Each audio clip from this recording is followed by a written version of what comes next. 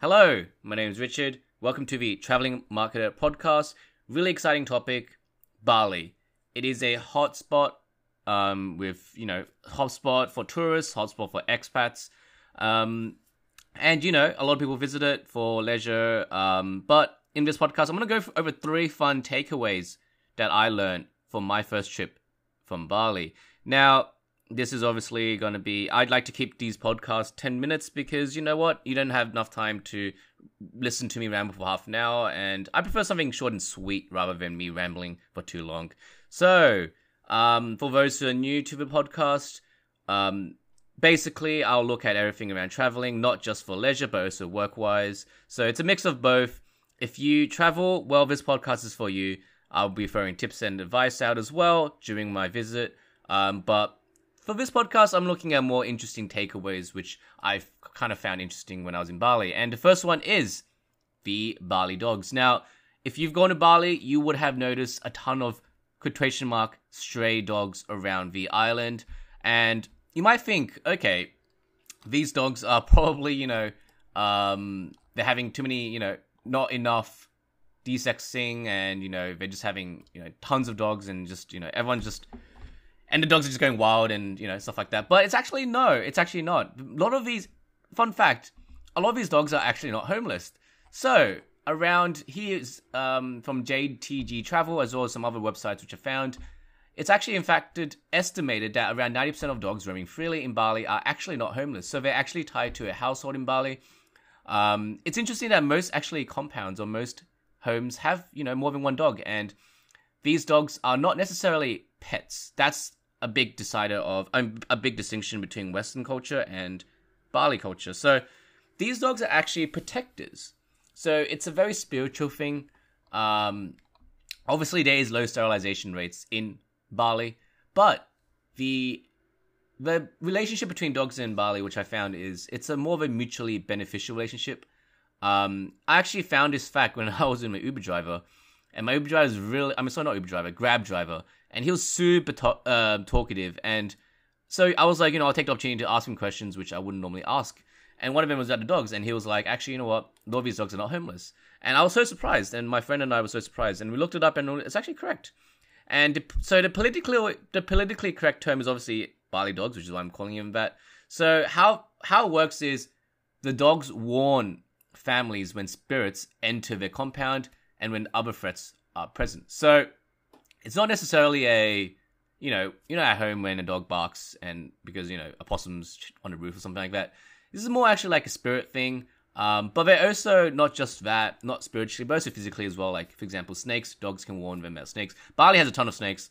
If you walk out at night, you better be careful. You better have some light because, I wouldn't walk around at night. But anyway, in addition to that, dogs, obviously, they eat the food waste on the streets, and, basically reduce the trash. So it's kind of interesting how that works.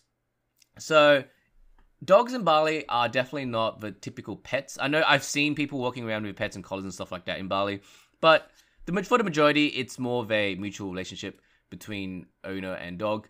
But it's actually really interesting considering that, when you look around the island, it's kind of like, wow, there's so many dogs without collars and they're just wandering around and they're just doing their own thing. So it's really interesting that actually many of these dogs are not homeless and actually live in compounds. 5 to 6 of them per compound, actually, it says here, which is kind of interesting. Many of them are not aggressive, I found. Like, personally, we bumped into one dog that was aggressive, but like we rolled by like maybe at least 50 dogs during our visit, and none of them were aggressive apart from that one. So honestly, it's a really interesting ecosystem.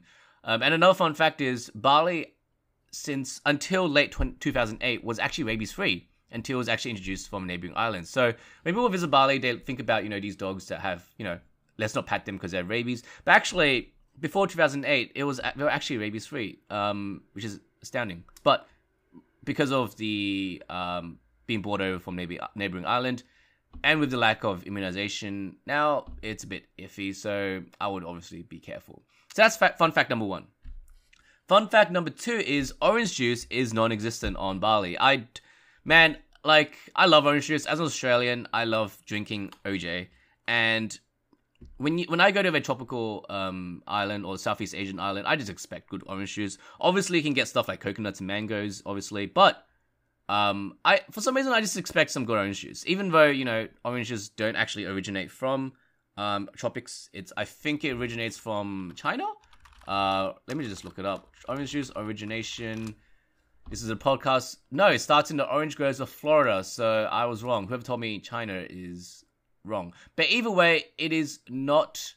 Oh, actually, no, this is wrong. I typed in orange juice. So, orange origination. So, okay, well, that's interesting. Orange juice originates from Florida. There you go. But orange does originate from a region, southern China, northeast India, and Myanmar. So, is it a tropic fruit? It's definitely not a tropic fruit, but... Do I expect to be, it in countries like Bali? I do. But it is not a tropic fruit, but it is still a fruit that grows in tropical and subtropical climates, apparently, so it says here. So, from with that, I do think oranges in general should be pretty big in Bali, and which, in return, you could make orange juice with it. So, what I found, sorry about that bit of rambling there, that is actually a bit of rambling. I found no orange juice. So what they use instead is mandarin juice or tangerine juice. And honestly, I'm not a fan of that. Like, you could drink it. You can... None of my friends liked it. I don't think it should be in a juice format, those two fruits. And they use it as a substitute. For some of the more bougie cafes, or some of the more, expat type cafes when I ordered orange juice, once again, pretty crap. Tasted like they put 1 part orange juice and 10 parts water with sugar and, like that 1 out of 10, basically. And yeah, honestly, I couldn't find good orange juice, and that's really surprising. It's a fun little takeaway. I visited like probably 10 cafes / restaurants / juice vendors, if you want to call them, like vendors that do specifically juice. And I ordered orange juice for all of them. No, couldn't find any. So if you like orange juice, you're going to get something pretty sucky in Bali. And finally, my last takeaway is, how many expats are there in Bali? So I was surprised. I knew Bali was a very expat-heavy country, but I'd estimate that when I was walking through Ubud, Kuta, all those areas, I'd say it was a 50-50 ratio. I would bump into an expat more than a local at certain times.